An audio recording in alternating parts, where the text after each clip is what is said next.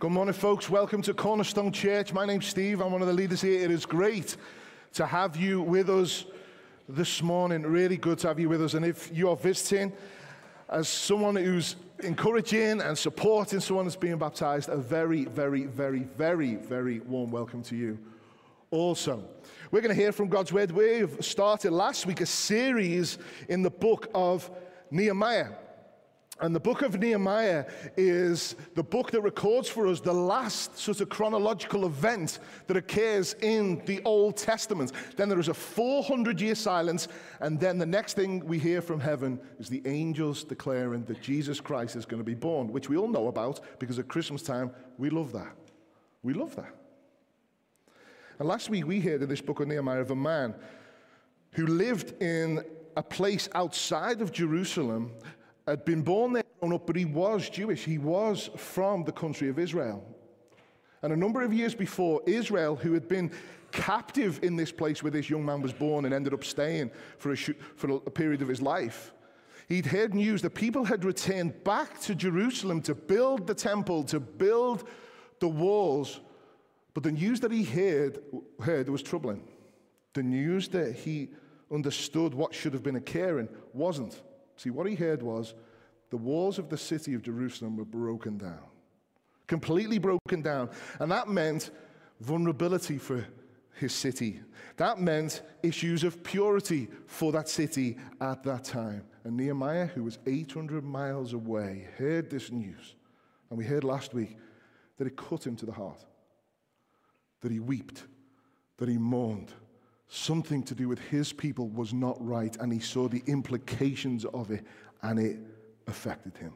And this is what we're going to see this week, what he does initially. So if you've got your Bibles, Nehemiah 1, and I'm going to read from verse 4. If you haven't got a Bible, it will be up on the screen. We're going to read the whole of the prayer.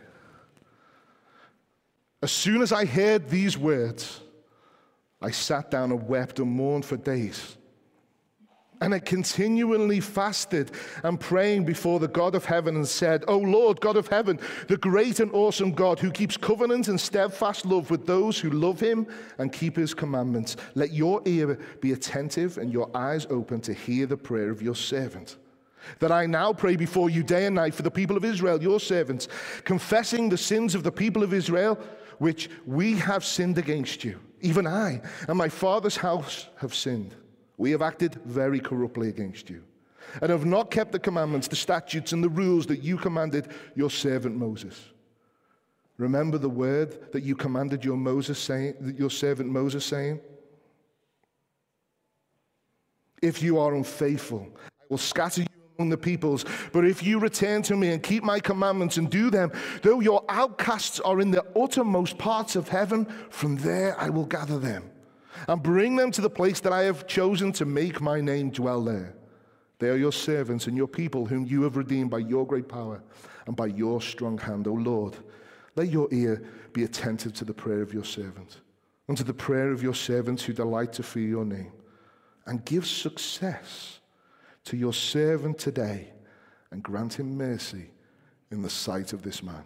Now I was the cupbearer to the king. Let's pray. Father, help us, we ask.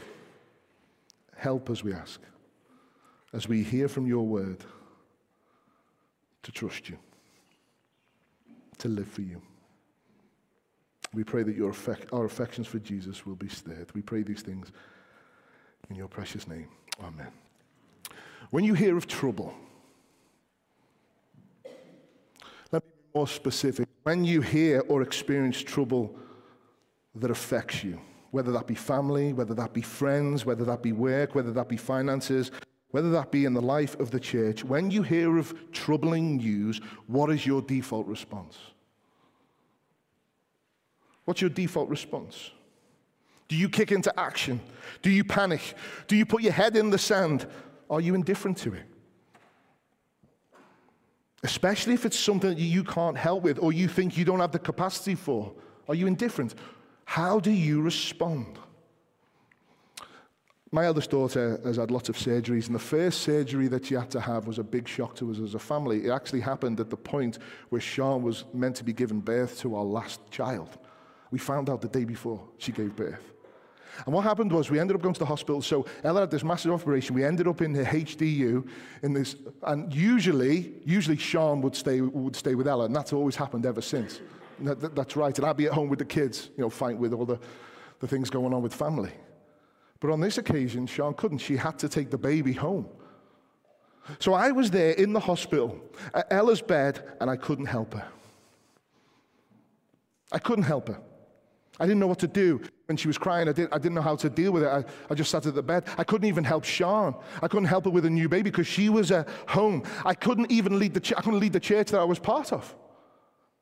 I couldn't even sleep. I wasn't allowed to sleep in the room because I snored and I woke up all the kids at that brain surgery. I couldn't do anything. So this is what I did, folks. Because I couldn't do anything else, I prayed. I prayed.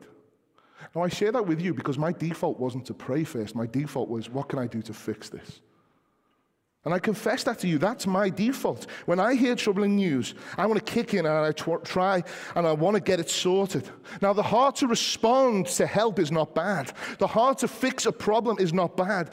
But I know from my own experience that even if I have the skills, the resources, and the ability, the time, or even the capacity to fix it, doing it without God is never best. Doing it without coming to Him is never best. See, here we have Nehemiah who has heard news that is troubling for him, to the point that he weeps, to the point that he mourns.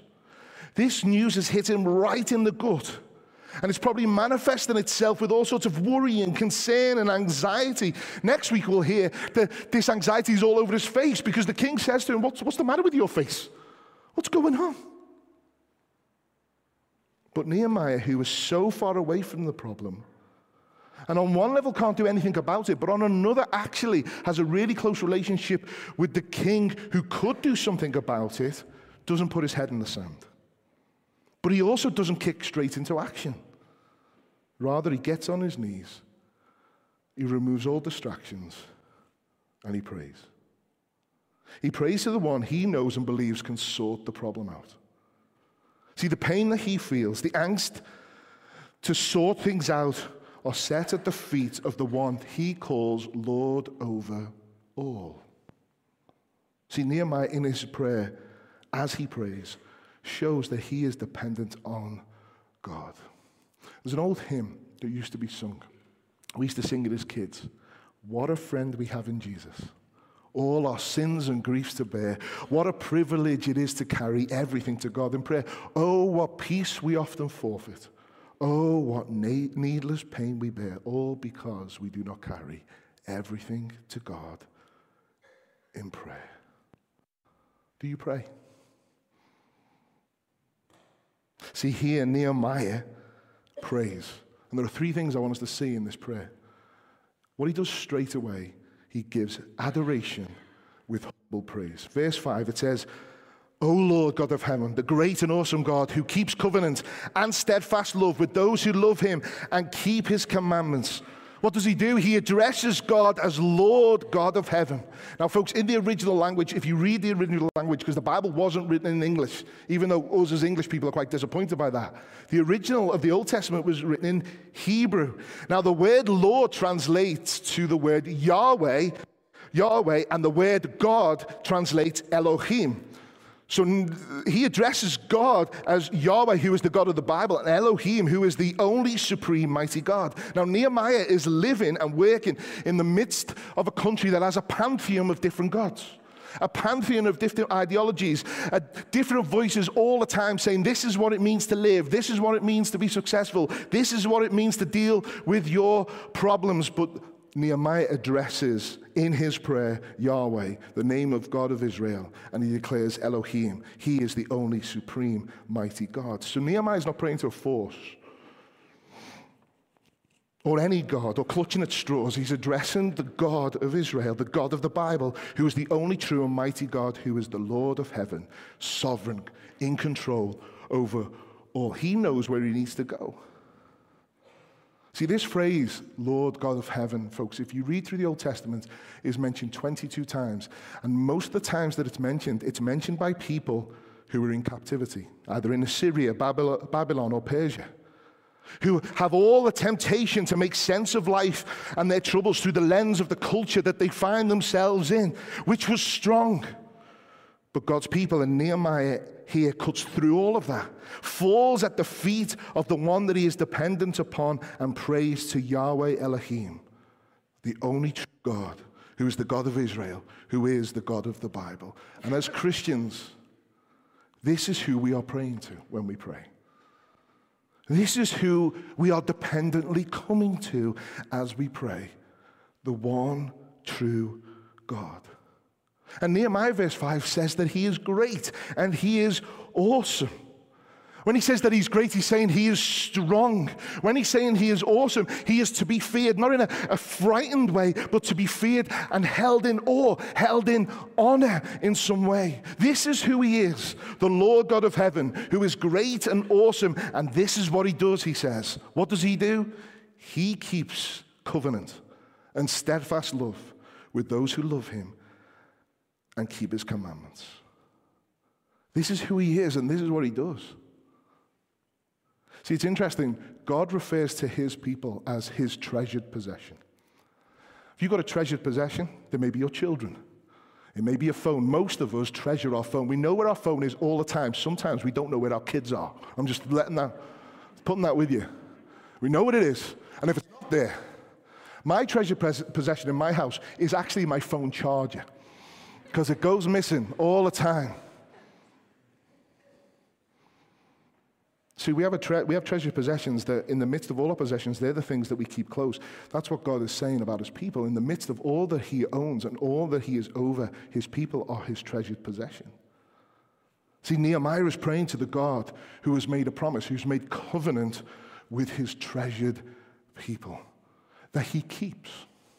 With a love that is steadfast, a love that never ends, a love that never stops, a love that never moves. That's what steadfast means. He's made a promise that he will love whatever the circumstances, and he will keep to that love. It's like the promise you make if you marry. I've been married for 22 years, and 22 years ago I stood before Sean and she stood before me, and we made promises. And one of those promises was we would stay together. We would choose to love each other, whatever the circumstances, for richer, for poorer, sickness and health, for better or worse, till death do us part. The sad thing is, I have not loved Sean well in those times. And she's sitting in the room, but I also need to say it, neither has she. But we have a God who's made a promise and a covenant with us, who says, I will love you with all that I am, and I will keep my promise, whatever the circumstances. See, that's the covenant God has with his people, this promise that he has. And we as his people, in response to his love for us, keep his commandments and we live for him. This is how we reciprocate his love that is steadfast. And folks, it's so important for us to remember what Nehemiah is doing. He's praising God for his grace. Because God's people don't deserve that love, but they love him. See, grace is this. Grace is God loves us despite of who we are. And in response to him, that love, we live for him. We are not living and seeking to love him in order for him to reciprocate that love back to us. No, God loves us. And in response to that love, we live for him. See, Nehemiah is praying in a way that sets God apart from all other gods, all other religions, all other ideologies, all other hopes. But he is also praying this truth about who God is and what God does, a God who keeps his promises with his people, who loves with an unshakable love. He is proclaiming it to God as he comes to him in prayer, but he is also proclaiming it to himself in the midst of his prayer. He's also proclaiming to himself in the midst of a situation where it seems that God is not in control. It seems that the opposite is happening. See, folks, sometimes when we pray, yes, we are praying to God, but in our adoration of who he is, we are also declaring the truths to ourselves about God. This can be very apparent in the most acute and painful situations, can't it?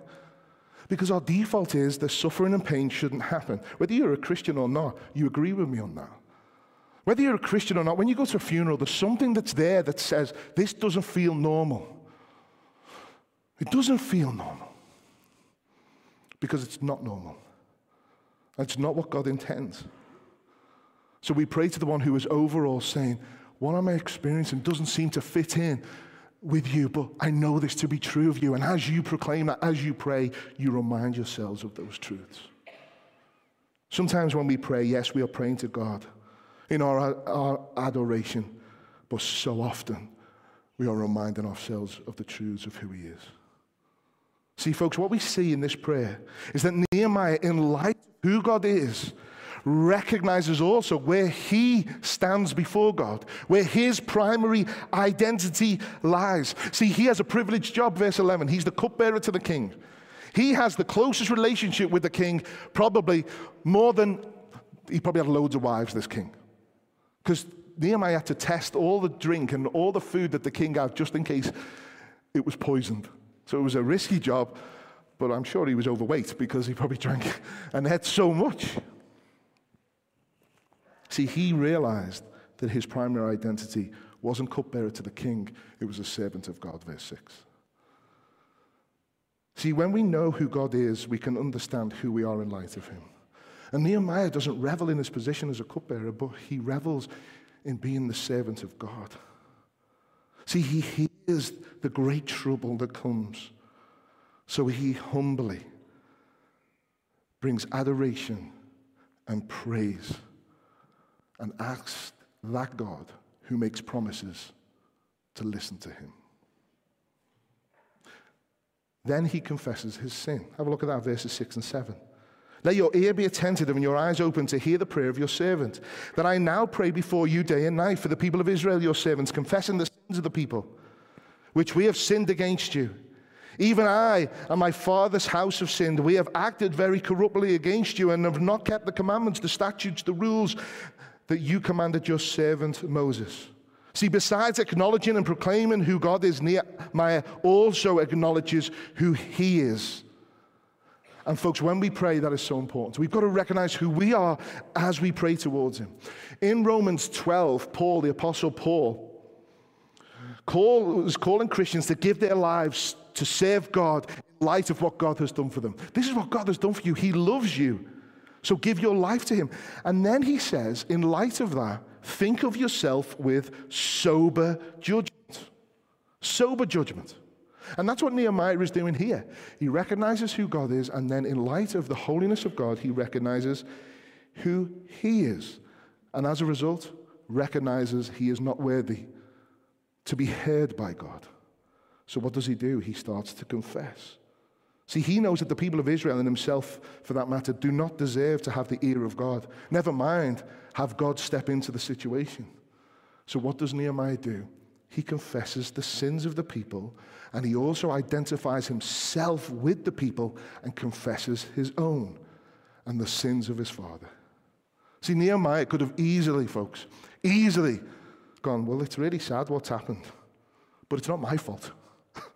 It's not my fault. I wasn't there. I never did it. I'm 800 miles away. Well, to be honest with you, I've heard a few things. They get what they deserved. I've heard Christians speak like that about other Christians. See, the thing is, God's people started sinning long before Nehemiah was born, but he knew. And he had also ignored God's call to faithfulness. And he was honest enough to see and acknowledge that his way of living and approach to God and to life was tainted by sin. And not only his sin, but the sin of his household. He recognized, you are this, and this is how I've been living, and the way that they've been living, and the results of that, I understand. That is who I am. That is what I have done. And I, verse 7, I have brought this corruption, and this sin was against you, God. We've sinned against you. We rejected your word for us. See, folks, it's so important when we talk about sin that the person that we sin against primarily in all sin is God. It's God. See, you can't sin, whether that's on your own or against another person or the church, and then say, me and God are cool. You can't do that. See, all sin is against him. It's a corruption against him, the holy God. See, remember, God's commandments for his people were to show them how they were to respond to him, but also to respond to each other in love and in care. And that would be seen by the world. So, folks, you can't harbor grievances against others and think you're all right with God. You can't gossip against others and think you are all right with God. You can't abuse your spouse and your kids at any level and think you're okay with God. See, when we sin, whatever that is, we are sinning against God, we are acting corruptly against him, and we grieve his spirit. That's what the Bible tells us. We grieve his spirit. And Nehemiah in this prayer recognizes his sin, confesses his sin and the sins of the people. Now, folks, hear me. The exposing of sin, brokenness in our own lives towards God and each other, the exposing of sin and the confession of sin is not a means to make people feel bad. And it's not a means to make people feel guilty. There are ideologies and all sorts of things and religions that use confession for that reason. That is not what the God of the Bible says, no. Confession of sin is not the means to keep people in check. No, confession of sin flows from an understanding that we have a gracious God who loves us and wants us to be restored. Because restoration is found in him and with him. See, Nehemiah knows that the sins of the people have to be dealt with. It's not a matter of him having a new vision for the walls, a new vision for the temple, a new vision for the city, a new person. No, God's people are not going to be rebuilt. They're not going to be restored. They're not going to go anywhere till God deals with their sin. And like the people of Israel, the mess of sin, folks, is our mess. It's our mess. And we have to expose it, own it, grieve it, confess it, and repent of it. But as Christians, we get to confess our mess, not with trepidation, but with hope. See, the Bible says this: if we confess our sins, he is faithful and just to forgive us of our sins and to cleanse us from all unrighteousness. Cleanse us from anything that stops us being right with God. That's hopeful, isn't it? Whatever you've done. What I love about this is that Nehemiah doesn't blame the others. He owns the sins of the people and he owns his own sin. As an aside point, that is great leadership. That's great leadership. He doesn't throw them under the bus. No, he owns the sin of those that he's going to lead and honestly recognizes his own sins and says, I am a saved sinner who was one of your people and your servant before anything else. But as a leader, I come pleading with you for forgiveness and salvation for them and for me, so that we can be rebuilt, restored, and renewed for the glory of God. See, Nehemiah brings adoration and praise. He confesses his sin, and finally, in his prayer, he doesn't come empty-handed. Verses 8 through to 10. Remember the word that you commanded your servant Moses, Nehemiah says. If you are unfaithful, I will scatter you among the peoples. But if you return to me and keep my commandments and do them, though your outcasts are in the uttermost parts of heaven, from there I will gather them and bring them to the place that I have chosen, to make my name dwell there. They are your servants and your people, whom you have redeemed by your great power and by your strong hand. See, Nehemiah is saying, Lord, this is who we are. And we've sinned against you, but I come to you holding in one hand the promises that you've made to the people that you have redeemed, verse 10. I'm going to come with those promises. Please remember them, he says, verse 8. Please remember the promises that you made. Yes, you said that you would scatter your people if they were unfaithful, and you've done that. That's what we're experiencing. That's what we deserve. But in verse 9, Nehemiah reminds God that he also said that if his people turn back to him and keep his commandments, he will gather them back to himself. Doesn't matter how far they have gone. See, Nehemiah comes with God's promises, and in faith, praise those promises to remind God. God, you said, and you can read it in Deuteronomy, God, you said, if your people turn back to you, you will gather them all in again. Like a loving father, whatever their kids have done, you will gather them back in again. Now, folks, Nehemiah isn't praying this because Israel deserved the attention of God, but because God is a God of covenant promise. God's made this promise. He keeps his promise, and that's what he said he would do. See, Nehemiah is praying the promises of God because he sees that the promises of God eclipses even their sin. It eclipses it, it covers it. God has said that even those who have been, verse 9, outcast to the outermost parts of heaven, he would gather them in if they turn back. Because his promise of love towards people who do not deserve it is steadfast. Folks, this is the mercy and grace of God. This is the mercy and grace of God. We may be 1,000,000 miles away from him. We may think that our lives are so out of control and so broken and so sinful that this God that this fella is talking about would never forgive me, would never have me. You may be someone here this morning who is so angry at God, or have lived a life saying that there is no God and think there is no way I can turn from that and come back to him. I've denied that he even exists. Or you may be thinking, I've heard too many people, and in turn, I've heard God too many times. Let me tell you this, which God says in his promise, which Nehemiah reminds him of, there is no sin that you can imagine that is stronger than his love. Amen? There is no sin, folks. See, the love of God covers all sin. God the Father gathers all those who turn to him, even if they are on the outskirts of heaven. And how do we know this steadfast love? One, because he is true to his promises to his people, but also because he sent his only son, Jesus, to deal with our sin, to deal with our mess. For God so loved the world that he gave his only son, that whoever believes in him should not perish, but have eternal life. For God did not send his son into the world to condemn the world, but in order that the world might be saved through him. We have a God that does not condemn. We have a God that saves. He sent his own son to die to save us. He loved us and kept his promise so much. Because while we were still sinners, at the right time, Christ died for the ungodly.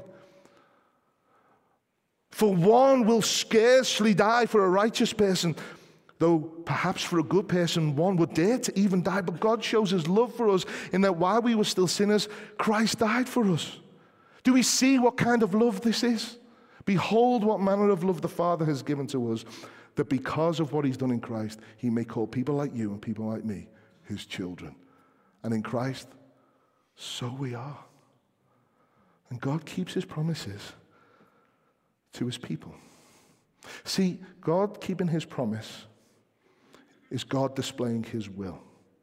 And Nehemiah prays the promises of God, not to convince God or to twist his arm, but to declare his dependency on a promise-keeping God.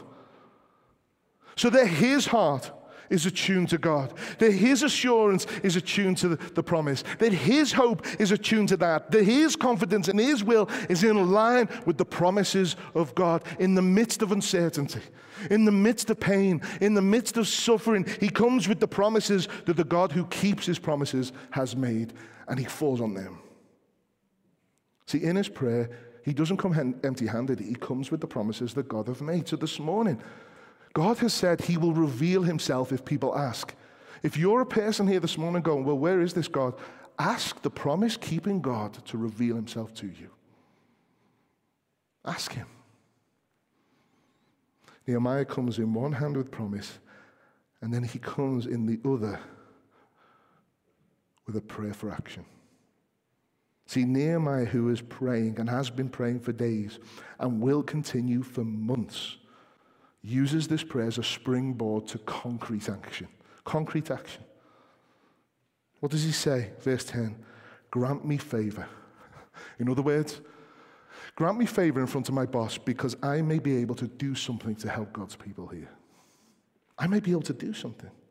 See, Nehemiah saw that his position He had a position that could help, that could do something. He had access to the king of Persia, who is the one that makes the decisions whether God's people can have help. So Nehemiah prays, and that is the right response and the correct call, but he also sees that he could be the answer to the prayer in some way. Are you with me? He could also be the answer to the prayer. There's a beautiful story in the Bible, a love story. It's called Ruth. It's 4 chapters. If you get a chance, read it. And the hero of the story is called Boaz. What a great name. And Boaz sees Ruth, and she's in a bit of a predicament. And he prays that God would bless her and care for her and abundantly provide for her in all different ways. And Boaz, who is a businessman, as he prays, comes to realize that he could be the answer to the prayer. Folks, we could be the answers to the prayers that we are praying for our friends and our neighbors. We come with the promises of God in prayer. There's a missionary in the 20th century to China called James Fraser. At the beginning of the 20th century, he said this: "I do not intend to be one of those who bemoan little results while resting in the faithfulness of God. My cue is to take hold of the faithfulness of God and use the means necessary to secure big results." In other words, I'm going to pray with confidence in God's faithfulness, and I'm going to do whatever I can, with whatever I can, to see as many people as possible in China come to the Lord Jesus. Folks, if you're praying for your neighbors, for your family to become Christians, it's a high possibility that you are the means by which they are to hear about him. You are therefore the answer to the prayer. Folks, where do we go in times of trouble? Where do we go in times of sadness and confusion? See, Nehemiah here, he goes to God, who has promised to redeem, to walk, to comfort his people. And that's also true for us. See, the Lord Jesus made a promise. He said this, that he will never leave us nor forsake us. He promised to comfort, to guide, to help. He promises to return and to make all things new. My question is, do you know this God? I can't tell you the amount of times of people that I know in life who say they don't believe in God, but when it hits the fan, what do they ask me to do? They ask me to pray to my God. Do you know this God? Do you have this assurance?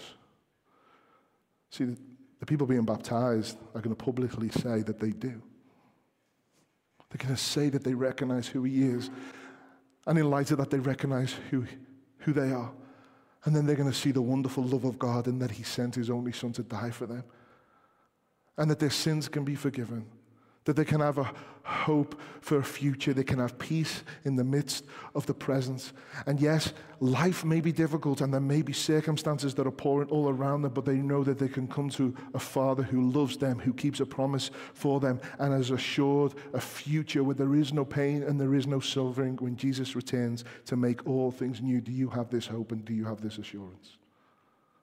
When these guys go down into the water and they come up, they're not becoming Christians at this point. When they go down into the water, they are publicly identifying with the fact that Jesus Christ, the perfect one, fully God, fully man, that had never sinned, became sin for them. And as a result, they died. He died in their place. He was punished in their place. But that death was enough to pay for their sins. Why do we know that? Because he rose again 3 days later, triumphant, never to die again. And that is the hope that we have as Christians, that yes, we may physically die. Yes, we may close our eyes on this life, but we will open them out, seeing the wonder and the beauty of the covenant promise-keeping God who has given everything so that we can be his kids. So that we can flourish in this life. And that we can have a hope for life eternal. What a friend we have in Jesus. All our sins and griefs to bear. What a privilege it is to carry everything to God in prayer. Oh, what peace we often forfeit. Oh, what needless pain we bear. All because we do not carry everything to the covenant promise keeping God in prayer. Let's pray. Father in heaven, we thank you and we praise you from the bottom of our hearts that you are gracious, that you are kind. We praise and thank you so much that you are a God who keeps his promises, that doesn't wag a finger of condemnation, but rather has arms open wide of grace and love. And Father, we praise and we thank you now that after we've sung, we're going to see people stand here professing the truth of who you are and what you've done for them in Christ. And then they're going to walk in obedience and be baptized. And Father, we ask, Lord, that you would move in their hearts and move in our hearts, both those who know you, but also I ask by your Spirit, those who don't. And I pray, Holy Spirit, that you would do a work amongst us for your glory's sake. Bless us. And Father, for those of us in the midst of trouble, I pray that our default will be to come to you. The Lord Jesus, when he was in despair, when he found difficulty, where did he go? He came to you. So, Father, why do we think that we can do it on our own? Help us to be people who pray. Help us to be people who come. Help us to be people who know your promises, but also hold on to your promises. And help us to be people who also can be the answers to the prayers. Help us do that for your glory and for the sake of the world. We pray these things in Jesus' name. Amen. Let's stand and let's sing. And after we sing, we're going to hear from all the people being baptized, and Paul's going to be baptizing them.